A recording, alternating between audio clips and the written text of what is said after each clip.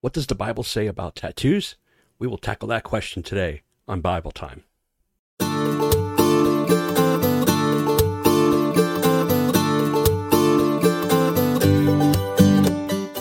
Good morning, everyone, and thank you for joining me for Bible Time. Well, I knew this was going to happen. I knew that the moment I opened myself up to say, hey, send me your questions, I'll answer them. Yeah, I knew I was going to get one that was going to be tough to answer. So here it is. What does the Bible say about tattoos? Should we get them or not get them? Yep. Well, here goes. I am going to answer this question for you. The only time, if I pull out this concordance behind me and I look up the word tattoo, the only time it's going to appear is Leviticus chapter 19, verse 28. And it simply says, paraphrased, do not tattoo your bodies to mourn the loss of a loved one. That's paraphrased. Basically, it was a common custom in the land of Canaan.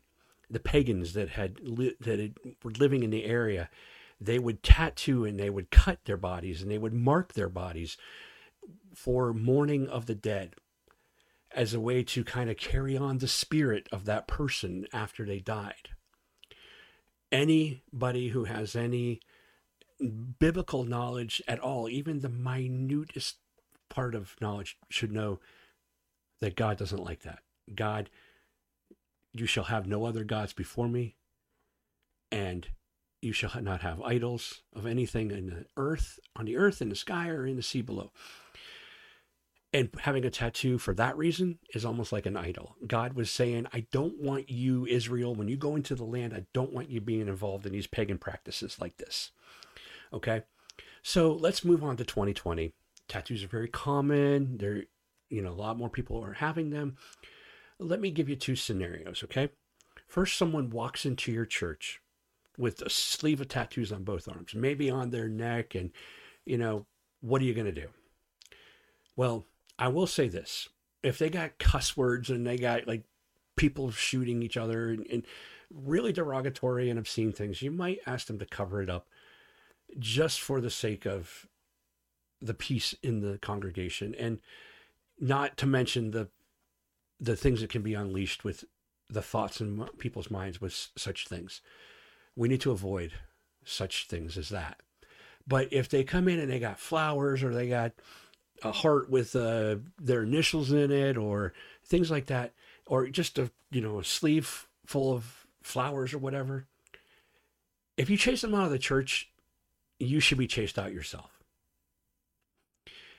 Same with people that come in with pink hair or green hair and mohawks and chains hanging from their cheeks and black leather pants that are so wide you can't tell if they have legs or not. 1 Samuel chapter 16, verse 7, God says to Samuel that he's rejected David's brother, because he says, I don't look at the outward appearance, I look at the heart. And we would do so well to look at the heart of the person as well. Because I know people who are in ministry who are very trusted teachers, prophets, apostles, evangelists. I know this one evangelist in northwestern Ohio, got tattoos on his arms and partially on his neck, but man, that dude can preach. It's not about what's on the outside. I don't know his story. I don't care to know his story. And it's not for me to judge whether or not that person has a tattoo. And I know it's hard for us at times to look past the things that we don't agree with. But it would do well for us if we can look past the person on the outside, see the person the way God sees them, and embrace them with the grace of God that he has given. Then we would do well for that person. But too often we don't see past the tattoos. But what does the Bible say? Okay, if you want to get a tattoo, here's what I would say to you. Ask yourself, am I getting this because I want to draw attention to myself? 1 Peter chapter 3 tells us not to do that. Am I doing this because I want to rebel against my parents? Ephesians chapter 5 tells us not to do that. Are we getting this to to be a remembrance of someone who's passed on, Leviticus 19:28 tells us not to do that. What I'm getting at is, what's the motivation behind a tattoo? Take that to God. If you have no feelings that God is telling you, don't get that tattoo, or that it's okay to get that tattoo or whatever, then by all means do it. Now, I know some of you are going to say, oh, Phil, there's no way God would tell anybody to ever get a tattoo. How do you know that? Are you so brilliant that you know the mind of God better than someone else? I will not make that claim. Sure, there are many gifts that God has given me, but he has not told me everything that is on his mind. I couldn't take it. I'd be overwhelmed, and it would destroy me.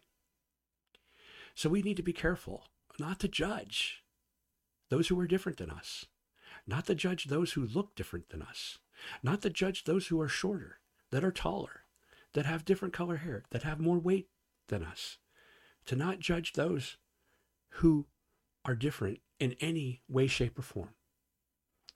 Let's look beyond what we see. Let's look at the tree and see the fruit. Okay? If we can do that, then the question of whether tattoos are right or wrong, if your motivation is coming from, I want to kick this person out of church, then I'm not answering that. But if you're coming from the motivation of, I want to get this tattoo, that's between you and God. And that's, God sees beyond the person you are now. And hopefully you'll listen. If he's telling you not to get it, hopefully you'll listen and won't get it now, because you might regret it later on. But that's that. That's what the Bible says, and that's all I can say. Thank you for joining me for Bible Time. I'll see you again next week. God bless.